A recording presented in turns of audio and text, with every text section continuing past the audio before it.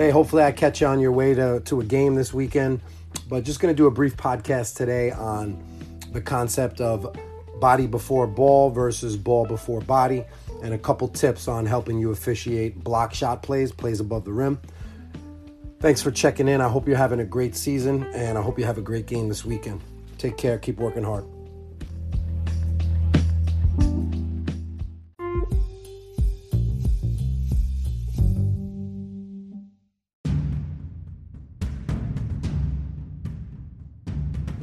Just want to talk about a concept that you hear and definitely see in your games. There are plays that happen a lot where we have to make the determination, was it ball before body or was it body before ball? Now, ball before body usually is not a foul, right? So we have a clean block, and then we have body contact after that. Most of the time, it's a play on. Because last thing we want to do is call a foul after like a great block. That's how we get booed out of the gym. So if we have a block and then contact, most of the time we're going to pass, unless we rule that contact is illegal. Ball and then hit to the head, that's going to be a foul 99% of the time. The only time I could really think of us not calling that hit to the head is a graze to the top of the head, just that slight swiping graze to the top of the head, or a little bit of hair that you see moving. I know you've seen a play where it's just been that ever so graze to the top where you just see the hair move. You're like, all right, I don't think he got his skull. He got his hair. We could survive that. Knockdown. So if we have a block and then a knockdown, you may rule that that's illegal contact. All right, but just take this guideline with you. Most of the time, ball before body is a play on. Now, the opposite side of that, body before ball. Again, most of the time, if we have contact and then a block, it's going to be a foul. Contact before the block is a foul. Most of the time. When is it not? If it's incidental or marginal contact and then we have a block. That's why we got to be patient on these plays. That's why you have to stretch the play out as long as you can.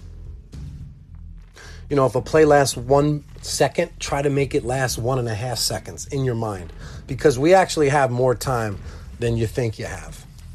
A lot of times we make our decisions very early in the play and we get it wrong for that reason, because we didn't wait until the very end. Sometimes we need to wait until the very end.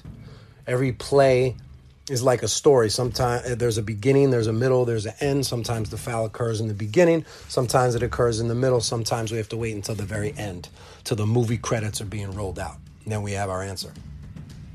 So body before ball, usually a foul. And again, to talk about what I said earlier, we get booed out of the gym when we make a particular type of call. Same thing here. If we have marginal body contact and then a great block and we're coming up with a whistle, it's just not a great look. The crowd, the game, the opposite coach, it's just going to wake them up. So just be as patient as you can.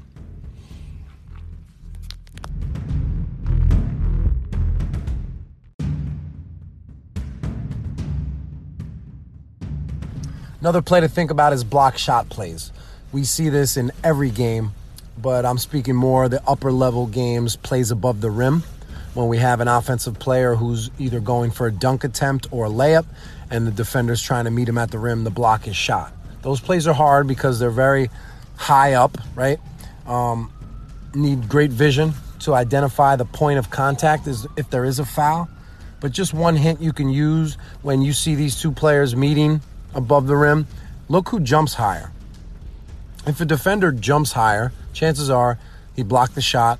We're not going to call a foul if the defender has his hands higher than the offensive player or the ball.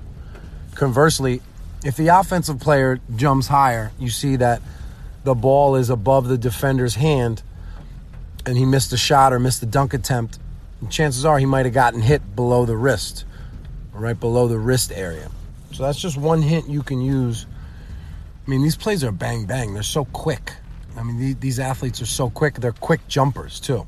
So that's a very quick decision for us. It's a very specific area of the court that we need to really focus on in order to find out if there's illegal contact or it's a play on.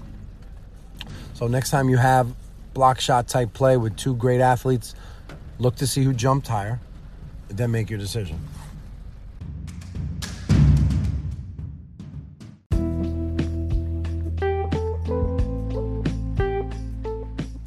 Really appreciate listening to the podcast. Just a quick reminder, if you're not on Instagram, please go add us on Instagram. That's where you will find most of the content. It all starts in Instagram and trickles out to the other platforms. So hopefully you catch us there when we're at our best.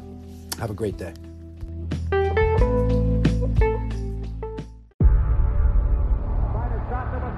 Before history is written, it's played. Before it's frozen in time, it's fought one shift at a time. Before it's etched in silver, it's carved in ice. What happens next will last forever. The Stanley Cup Final on ABC and ESPN Plus begins Saturday. With threats to our nation waiting around every corner, adaptability is more important than ever. When conditions change without notice, quick strategic thinking is crucial. And with obstacles consistently impending, determination is essential in overcoming them. It's this willingness, decisiveness, and resilience that sets Marines apart. With our fighting spirit, we don't just fight battles, we win them. Marines are the constant our nation counts on to fight the unknown. And through adaptable problem solving, we do just that. Learn more at marines.com.